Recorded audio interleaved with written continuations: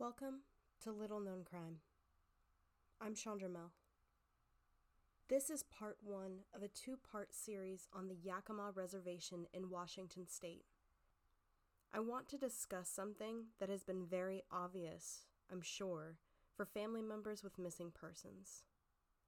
I have found a list of missing Indigenous people in Washington State where I live.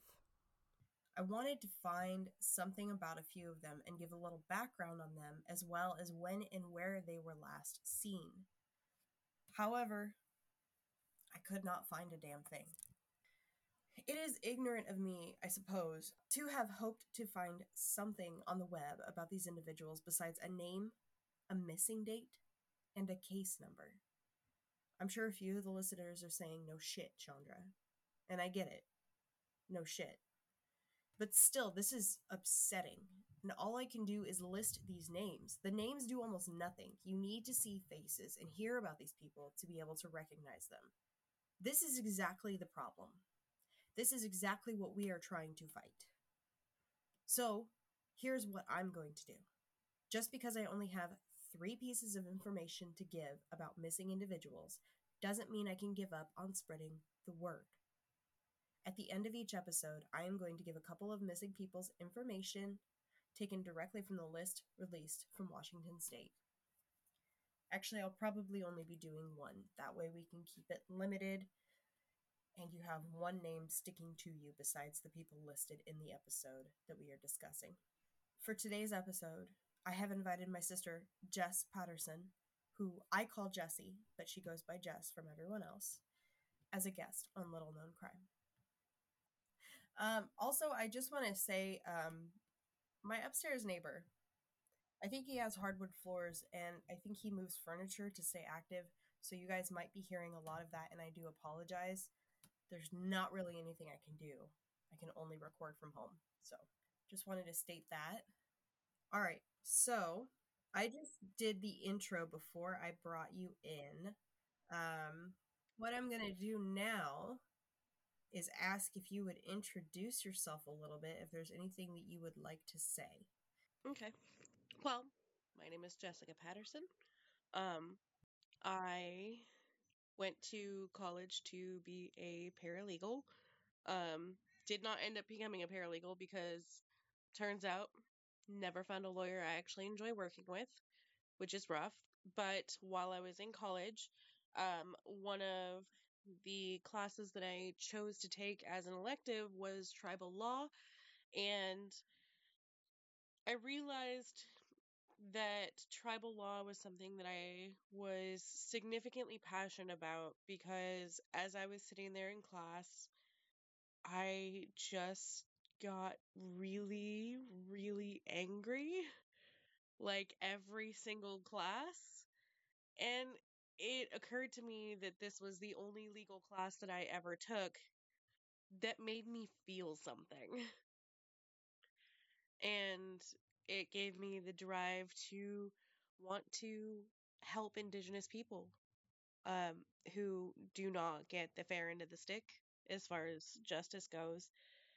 Um, but yeah, I mean, obviously, I'm your sister. Um, Mm-hmm. and uh, I am a family man. Yeah, I figured you'd want to give a little bit of a background on what education you obtained about the tribal law, because obviously I wouldn't be able to explain that very well. Um, so, so are you ready to get into this, Jesse? Absolutely. Okay, so cut me off at any time. You want to talk about anything, questions, anything. Okay. Okie dokie. All right. So I found the name of one individual that I was going to cover for today's episode, and then I kind of fell down a rabbit hole. So I found the case of Sherry D. Sampson Elwell, and upon researching her name, I found a list of women who were murdered in a 12-year span, leading locals of the Yakama Reservation in Washington State to believe a serial killer may be active. The time frame is from the years 1980 to 1992, ending with Elwell's body being discovered. She had been sexually mutilated and strangled, and her body had been left in the snow. She was the last of 11 women until 2005, when another woman was found dead. Her death was, however, deemed inconclusive and therefore is not always included in the lists. So I have also found differing numbers of women to be listed depending on the sources. But I think that it just goes to show how big of an epidemic it really is. There are so many missing and murdered women and girls that they cannot seem to completely agree on who all should or should not be included on that list. And that's at least speculation on my part. Episodes 4 and 5 will be parts 1 and 2, respectively, of the Yakama Nation that I am covering. First, I will cover a bit of information regarding the Yakama Reservation itself. Then I'll go over a couple of articles released in 1993. Part 2, or Episode 5, will consist of information and articles released beginning in 2001, wrapping up the information that I am able to find on this case, and then relisting the names of the women who are considered on that list, and also hearing from the FBI. I want to state that the spelling of Yakama is distinguished by the original spelling of the word, not the spelling of how they spell like the city with an I. So Yakama originally is spelled Yakama, so all A's. And so that is how the spelling is for the Yakama Nation and Reservation and people. The following quotation is from the Britannica website discussing the Yakama people. And I quote, North American Indian tribe that lived along the Columbia, Yakama, and Wenatchee rivers is what is now the south central region of the U.S. state of Washington. As with many other Sahaptin-speaking Plateau Indians, the Yakama were primarily salmon fishers before colonization. In the early 21st century, they continued to be involved in wildlife management and fisheries. End quote. Further information about the Yakama Nation is taken from the website titled Indian Leadership for Indian Health. And I quote, The Yakama Indian Reservation is a Native American reservation of the federally recognized tribe, the Confederated Tribes and Bands of the Yakama Nation. Now, I am quite possibly going to be mispronouncing some of the upcoming names, titles, and words, so please forgive me. The tribe is made up of Klickitat, Palouse, Walla Walla, Wanapum, Wenatchee, Wishram, and Yakama people. The reservation is located on the east side of the Cascade Mountains in southern Washington state. According to the United States Census Bureau, the reservation covers 2,185.94 square miles, and the population in 2000 was 31,799. Can I clarify something on that? Yes. So, as it mentioned, Yakama is one of the federally recognized tribes. There, as of 2021, are 574 recognized tribes federally recognized tribes in the United States. There are still more than 200 tribes that do not have federal recognition, which means there are more than 200 tribes worth of indigenous people who do not get federal rights according to what they're supposed to have. So it's not uncommon for larger tribes, federally recognized tribes, to kind of adopt other tribes to make sure that they're still getting the rights that they deserve. Okay. Well, the limited rights that are afforded to indigenous people. Right. So, do you know how they would adopt them, or what, like, are they claiming them as part of their tribe? Yeah, which is why it mentioned right there, Yakama tribe is built up of these tribes because it's just kind of a group of tribes that ended up conglomerating together so that they could get that federal recognition. Okay. That's good. That's working together to find the loophole in the system, which unfortunately is something that I guess they have to do. But if it works, it works. That's good. Yeah. There's still a lot of people who are left completely without anything, though, because their tribes aren't recognized and they don't have any, like, parent tribes to run to. So that's another thing to be aware of. So the Yakama is a Native American tribe with nearly 10,851 members inhabiting Washington state. So, to accommodate an insatiable white demand for land and resources, Washington Territorial Governor and Indian agent Isaac Stevens concluded the Yakama Treaty with the Yakama and 13 other tribes and bands on June 9th, 1855. In signing the treaty, the Indians ceded 11.5 million acres to the United States. Although the Yakama themselves ceded 10,828,800 acres to the U.S. government, they reserved their right to fish, hunt, and gather within the ceded area. The tribes and bands also agreed to move to a new reservation and receive federal benefits, as you mentioned. The treaty stipulated 2 years to allow the tribes and bands to relocate on the new reservation, but Governor Stevens threw open Indian lands for white settlers less than 2 weeks after the treaty was signed. So that makes me wonder, going out of the quotations here, this is me speaking, because I listened to another podcast and I can't remember the name, but they talked about this same thing happening in Oregon, probably around the same time. So what happened when those white settlers came into that area then? So that is still considered reservation land. It's gotten to the point where um, even if you purchase a house on reservation land, it is leased land. You are legally not allowed to own the land itself, not allowed to make any structural changes or major changes to the land itself without permission from the owners, which is the tribe. Okay. Um, it's still an invasive practice for non Indigenous people to purchase on Indigenous land, but it is an extremely common practice, and it sounds like it has been since the beginning. Okay. Yeah. I just wonder what violence, and this is pure speculation, but like, were because my speculation with this is when he threw open the lands, the white settlers came in, and if you had the indigenous people, say, fighting back or standing their ground, well, they probably, I imagine, did not have anyone to back them up. Of course not. And even at this point, there's like, so indigenous people, non-indigenous people living on indigenous land is very controversial for a few different reasons.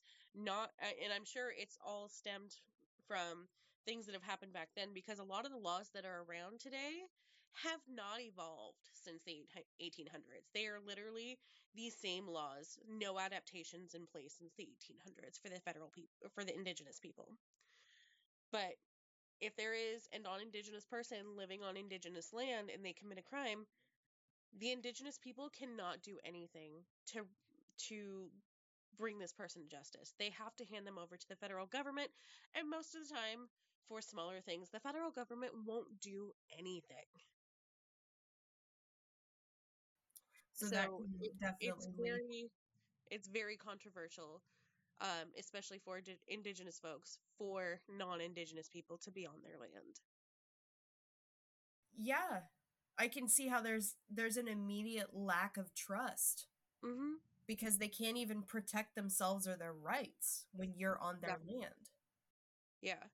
And there's been a lot of cases where I've heard of where the federal government won't do anything. So the indigenous tribe will reach out to either the city or county that are nearby and ask them, and they'll just claim that they don't have, any jurisdiction there. So this person will literally get off scot free because no one can claim jurisdiction. And nobody's Jurisdiction on indigenous land is such a huge point of contest. okay. Always. That's really awful. Mm-hmm. It really kind of paints a picture and shows like once you're on reservation land for any reason, because we have reservations in Western Washington Everywhere, where we live. sure. Yeah. Yeah. So that just kind of shows you that when you are on a reservation property, like, I don't go around breaking laws, but at the same time, it's a reminder of be more respectful, be extra cautious, and understand that there might be a lack of trust because they know that you, as a white person who is not a part of the tribe, can get away with like anything. Hmm. And you have to Yeah. respect that because that could be a fear or a concern that they're having to keep at the front of their mind. Also, we should probably refrain from the term white person because there are a lot of indigenous people who are naturally paler. Okay. So what would be So it'd be indigenous versus non-indigenous. non-indigenous? Okay. Okay. I will let me make a note. When I went on my trip with a bunch of different tribes a couple of years ago in college, there was a family that I was really close with, and they happened to be white skinned. And one of the younger girls, used to complain to me all the time about the struggles she went through because she would try to show her like tribal pride, and people would basically just be like, "Shut up, you're just a stupid white girl. Like, what are you even doing?" And then the trouble she faced with approaching other indigenous people and trying to show her pride there, and then she would get turned away because you're not indigenous, you're pale skinned. Oh So man. yeah, that's a whole nother struggle that happens there. Well, thank you for telling me about that. I've made a note here on my board, and I'm going to make an effort to make that change. I'm gonna move this down so it's gonna make sound for a minute. Okay. So, getting back into it, if you're ready. Hmm. Okay. The Yakama chief, Kamayakin, called upon the tribes to oppose the declaration. Some of the tribes joined forces under Kamayakin. The Indians managed to fight off U.S. soldiers. And I want to remind you that when I'm saying Indians here, it is going off of the actual quotation. It's also the federally, like the legal term for indigenous people is Indian, which is fucked, but it's the legal term. So it's what you'll see in a lot of legal documents and a lot of even uh, indigenous websites. They'll use that terminology because it is the legal term. Okay. All right. So That's good to know. that's why Thank you'll you. see it so often. So the Indians managed to fight off U.S. soldiers for about 3 years in the uprising called the Yakama War, 1855 to 1858. Other Indians in the territory rose up as well. In September of 1858, at the Battle of Four Lakes near Spokane, the Indians were decisively defeated. Kamayakin escaped to Canada, but 24 other leaders were apprehended and executed. Now, mind you, part of this was because they opened up, if not the whole reason they did this, they rose up was because they opened up the land. They basically lied to the indigenous people saying you have 2 years to move to this whatever reservation they were going to move to. And that was the agreement. But then he opened up the land literally 2 weeks after it was signed. So they had every right and reason, in my opinion, to rise up. And then they apprehend and execute the leaders. So that's awful. Most of the Yakama and other tribes then moved on to the reservation, where numerous Sahaptin dialects, Chinookan, Salish, and English languages converged. They led a harrowing existence. White agents ran the reservation intending to assimilate the internees into American society. A boarding school was established at Fort Simcoe on the reservation to educate and indoctrinate Indian children. Confinement on the reservation contributed to a social breakdown, ill health, alcoholism, and such other problems as high infant mortality. End quote. Do you want to know what happened to people Please tell who us. refused to send their children to these boarding schools? The government would send essentially child protective services out there and find reasons why these indigenous people were not fit parents, take the children, adopt them out to white families, give them, or to non indigenous families, give them non-indigenous names, and then they would be raised from very young ages to be So, non-indigenous children. so similar to what happened in Canada, in like the 1970s or whatever, where they did the same thing and adopted these children out to American families from Canada. And people, there's a podcast called Finding Cleo, specifically about this whole problem that happened, where children just went missing.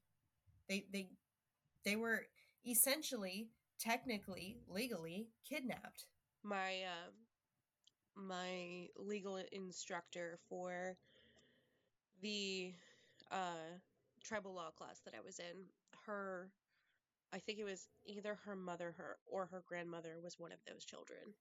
From the American side of it that you just mentioned. Mm-hmm. Yeah. And she apparently their family had to struggle to refine their heritage. I Well, I can say I can imagine, but I really can't. She is now a very well respected indigenous judge. Well, good for her. That's amazing. Yeah. And teaches tribal law in college. She's an incredible woman. It's just, it's so hard to imagine, and this is something people go through throughout the world and throughout history, where people invade a land and then they try to push their practices onto the people who originate from that land or are in that land already. And that's horrifying because they do it violently. Inevitably, it's always violent. And who are you to say that your belief system is more correct than the next belief system? It's very European. Yeah, that's for sure. That's for sure. All right, so are you ready to get to the context of this episode? I'm so ready. All right. As I stated before, between the years of 1980 and 1992, the Yakama Nation Reservation saw more than 11 suspicious deaths of females, causing some to fear a serial killer working on or in the reservation. Here are the 12 females consistently named throughout the sources I have found. And I want to say ahead of time, spelling was not consistent throughout websites that I found. Again, my pronunciation cannot be guaranteed. So the first person, Sheila Pearl Lewis, who was 33, was found August 3rd, 1980. Losora Yvette Eli was 19 when she was found on February 2nd, 1982. Celestine Spencer, 21, was found on November 11th, 1982. Clydell Alice Simpson, who was 25 years old, was found on December 28th, 1986. Babette Crystal Green, who was 26, was found during the summer of 1987. She was actually from the Warm Springs tribe of Oregon. Teresa R. Stahi or Stahl, depending on the website, was 25. She was found on July 7th, 1987. Either Janice or Genesee Marie Wilson, who was 20, was found on August 8th, 1987. There was an unidentified doe in her 20s or 30s found on February 16th, 1988. Roselia or Rosella, depending on the website, Lou Tuli So Happy, was 31 when she was found on March 13th, 1989. Joanne Betty Wyman John was 44 when her body was found on February 2nd, 1991. Sherry D. Sampson Elwell was 30 when her body was found on December 30th, 1992. And finally, Alice Ida Looney was found on November 30th, 2005. So those are the 12 main women that are revolving around this case, I guess you could say. Now, when I'm reading from articles, 13 is the number that is often put out there. And so I just want to note that I recognize that that number is not matching with the information given so far. So the article written in the Seattle Times dated January 31st, 1993 states the following. Remains of 13 women have been found across the vast Yakama Indian Reservation since 1980. All died violently. Most were Indian. None of the cases have been solved, and some wonder if the slayings are the work of a serial killer. The sexually mutilated body of the latest victim, Sherry D. Sampson Elwell, was found December 30th off Old Maid Road in a section of the 1.3 million acre reservation closed to non-Indians. She was strangled. Melford Hall, who oversaw criminal investigations here for the Bureau of Indian Affairs, says the killings were part of why he retired in 1989 after 22 years. The deaths still haunt him. They'll probably say he doesn't know what he's talking about, Hall said recently. But then you look at all these names. 11 of the 13 victims were Native Americans. Most were born and raised on the reservation and abused alcohol. Most were found in remote areas where time, weather, and animals wiped away evidence, Hall said. Most of the victims were in their 20s. At least 8 were mothers. Foul play in 3 of the deaths has been tentatively ruled out by some investigators, but not by others. Hall suspects alcohol is a key in the slayings. My own opinion is this guy sits at a tavern someplace and waits for an intoxicated woman and grabs her, he said. The tribal police department refused interviews on the slayings. FBI spokesman Dick Thurston in Seattle said all the deaths were investigated by federal agents. Except for the Elwell slaying, all the cases are closed, though they could be reopened if new information surfaced. Hall complained that there has been a lack of coordinated effort by law enforcement agencies. A lot of times we would call the FBI and they'd say, just send us a report. They spent millions of dollars over there on the Green River serial killings and wouldn't spend anything over here. The Yakama County Sheriff's Office has sought assistance in the reservation slayings from experts on serial killers. Detectives in 1988 asked the Green River Task Force for help in at least one of the deaths. Among the obstacles to solving the case is the lack of missing persons reports, said Sheriff's Deputy Dave Johnson. It is not unusual for tribal members to leave the area without informing relatives or friends. Some victims were missing days, weeks, or even years before their bodies were found. It's kind of like the Green River victims, many of whom were prostitutes, Johnson said. You have individuals with no permanent address. He said that there has been speculation the deaths could be connected. End quote. This is a perfect example of what I referenced earlier, as far as things that happen on the reservation don't get paid attention to. Nobody has the jurisdiction, and the people that have the jurisdiction don't care. I mean, it literally compares the same time frame the Green River killings were happening, and that made national headlines. And honestly, before you mentioned it, I've never heard of this. The Yakama tribe, potential serial killer, never heard of it. Yeah. And you grew up around me, learning about all kinds of crime, unfortunately, even though you didn't want to. Yeah. Yeah, no, that was not a willing learn. I did not consent. There was something else I wanted to where I'm trying to find it. They mentioned it said that all of the cases were closed except for Elwell's. Wasn't that the 2005 one? No, Elwell was the one in 1992 who was sexually mutilated and strangled. And they said, well, yeah, it'd be hard to say that one. It would be really hard for them to be like, there was no foul play here. But here's the thing. Problematic. I'm not going to discuss the actual causes of death for each individual until the next episode, but there are shootings and there are stabbings for some of these victims. That is how they died. So I would like to know specifically why they felt that they could say that all of the other cases were closed. How could you possibly close the case without finding the perpetrator? Yeah. So I did pull. I think it want Go ahead. to. I think I want to look into that a little bit more on how that's standardly handled because this is something I have a lot less experience with, Mm-hmm. and see if there are other cases that are unsolved that are considered closed. Um, that's actually something that you don't know yet, but the mother of a victim in a previous episode makes very clear.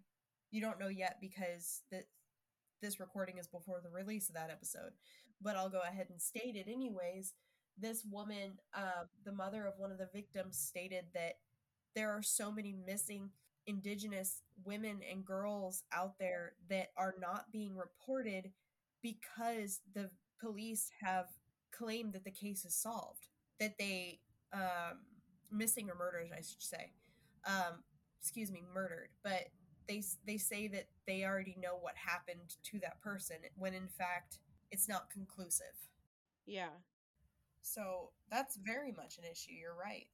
I don't think we'll ever get a good generalized idea of how many cases are actually out there.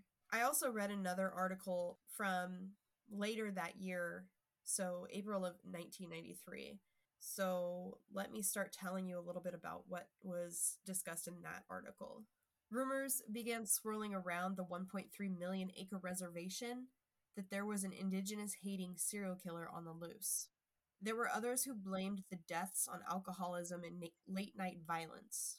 One thing was conclusive, however, among many of the tribe's 8,319 members, that the FBI didn't seem to care.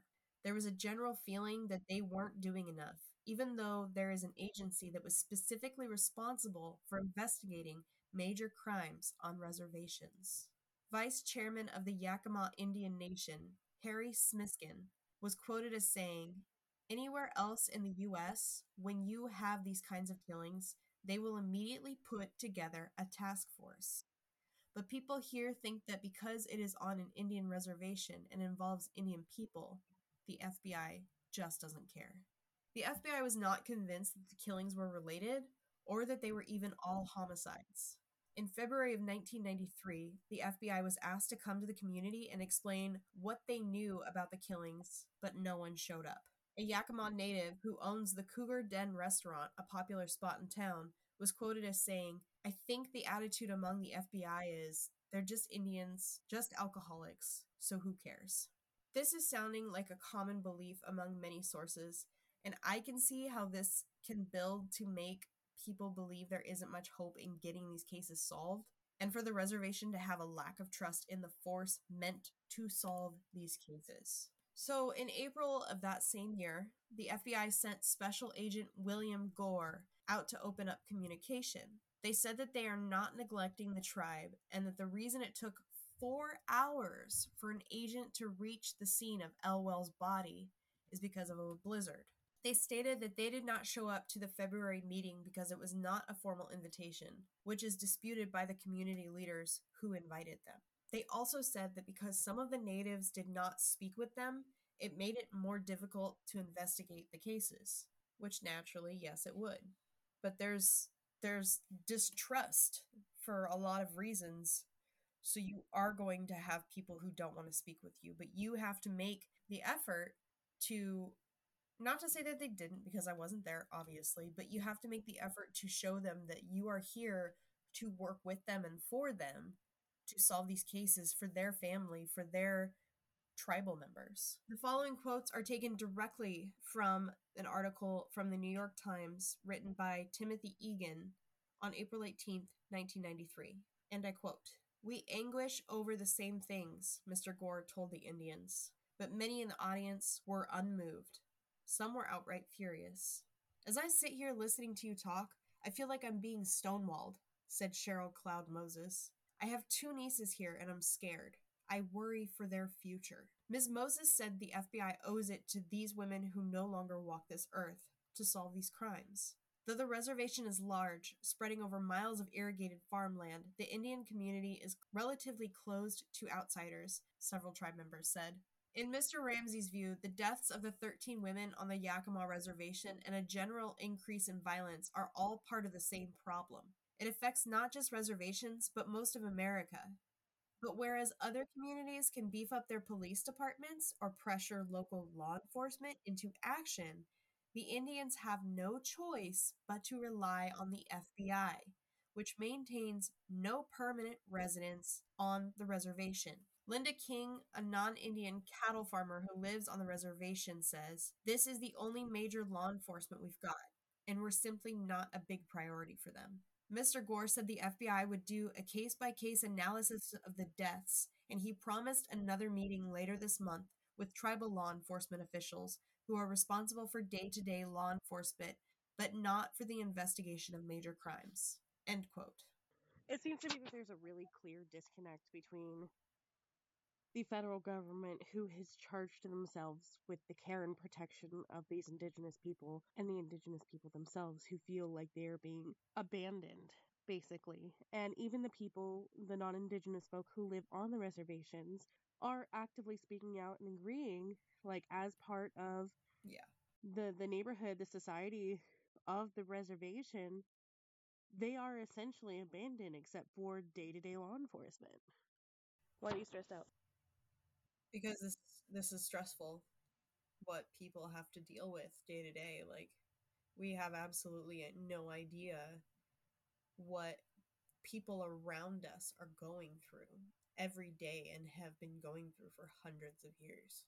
This was essentially day one of my tribal law class, was taking all of the information, even the information that we as Washingtonians growing up, we got a lot more information on, like, native tribes and some of the stuff that they've gone through in in history and whatnot. But it took everything that we learned through our childhood in elementary school, middle school, and high school, and basically shot it to hell and said, yeah, these things happened if you want to, like, watercolor it real quick, but this is what actually happened, and this is what Mm-hmm. still happens. People want you to think that, like, oh, they're all fine and happy because they have their casinos and, they're well off and shit, but they struggle daily still. And those fucking casinos only exist so that they can support the non-federally recognized people or the tribes that don't have enough income. They get all of these stereotypes slapped onto them, and we assume that they're all fine and happy, but the reality is these people are still marginalized regularly. They're dealing with racism from the 1800s that didn't have the opportunity to adapt because no one cared enough with enough power to adapt them. The people who are in charge don't give a shit. Yeah, that's clear. So yeah, that's exactly why I left my first class angry. Because it was like growing up, you're taught to be infuriated with our ancestors for slavery. And you're taught to believe that the slavery has ended. And then you've got these rose colored glasses that are put on you so that you can't actually see everything that's still fucking happening. All you get told is, oh yeah, we're doing so much better. We're doing so much better. But don't look this way. Uh-huh. And there's not enough information. There's not enough to teach you about why. Like, you don't hear very much about them. There's not enough to tell you. Like, so I had a friend in one of my classes mention that her husband tried to get a job on a reservation, and he was told no because he wasn't indigenous. And he was infuriated, and he was like, well, this is racism. How can you only hire indigenous people and not me? I'm offering the same, if not higher quality of skill. Like, I have the education for this. And they went years thinking, wow, this is so unjust, so wrong. And they don't realize that these people have to protect their own. They have to keep these jobs for the people who desperately need them, that aren't going to be able to find that kind of accommodation elsewhere. Like, it's constant. It is still very much alive, the level of injustice that is being cast upon the people that are just remembered for the fucking Oregon Trail. Like, that shit's Yeah. still real. Mm-hmm. So this has been an upsetting start to this case. So I'm gonna wrap this episode up. We're gonna end this part of the Yakama Nation and for the next episode, we will be discussing the more modern times, starting in about, I believe the first article was in 2001, more updated information about what happened and what was found. So before I end it, I do also want to thank you, Jesse, for being on this episode. And you are still going to be on the next one with me, right? Yeah, thank you for inviting me, by the way. Of course, of course.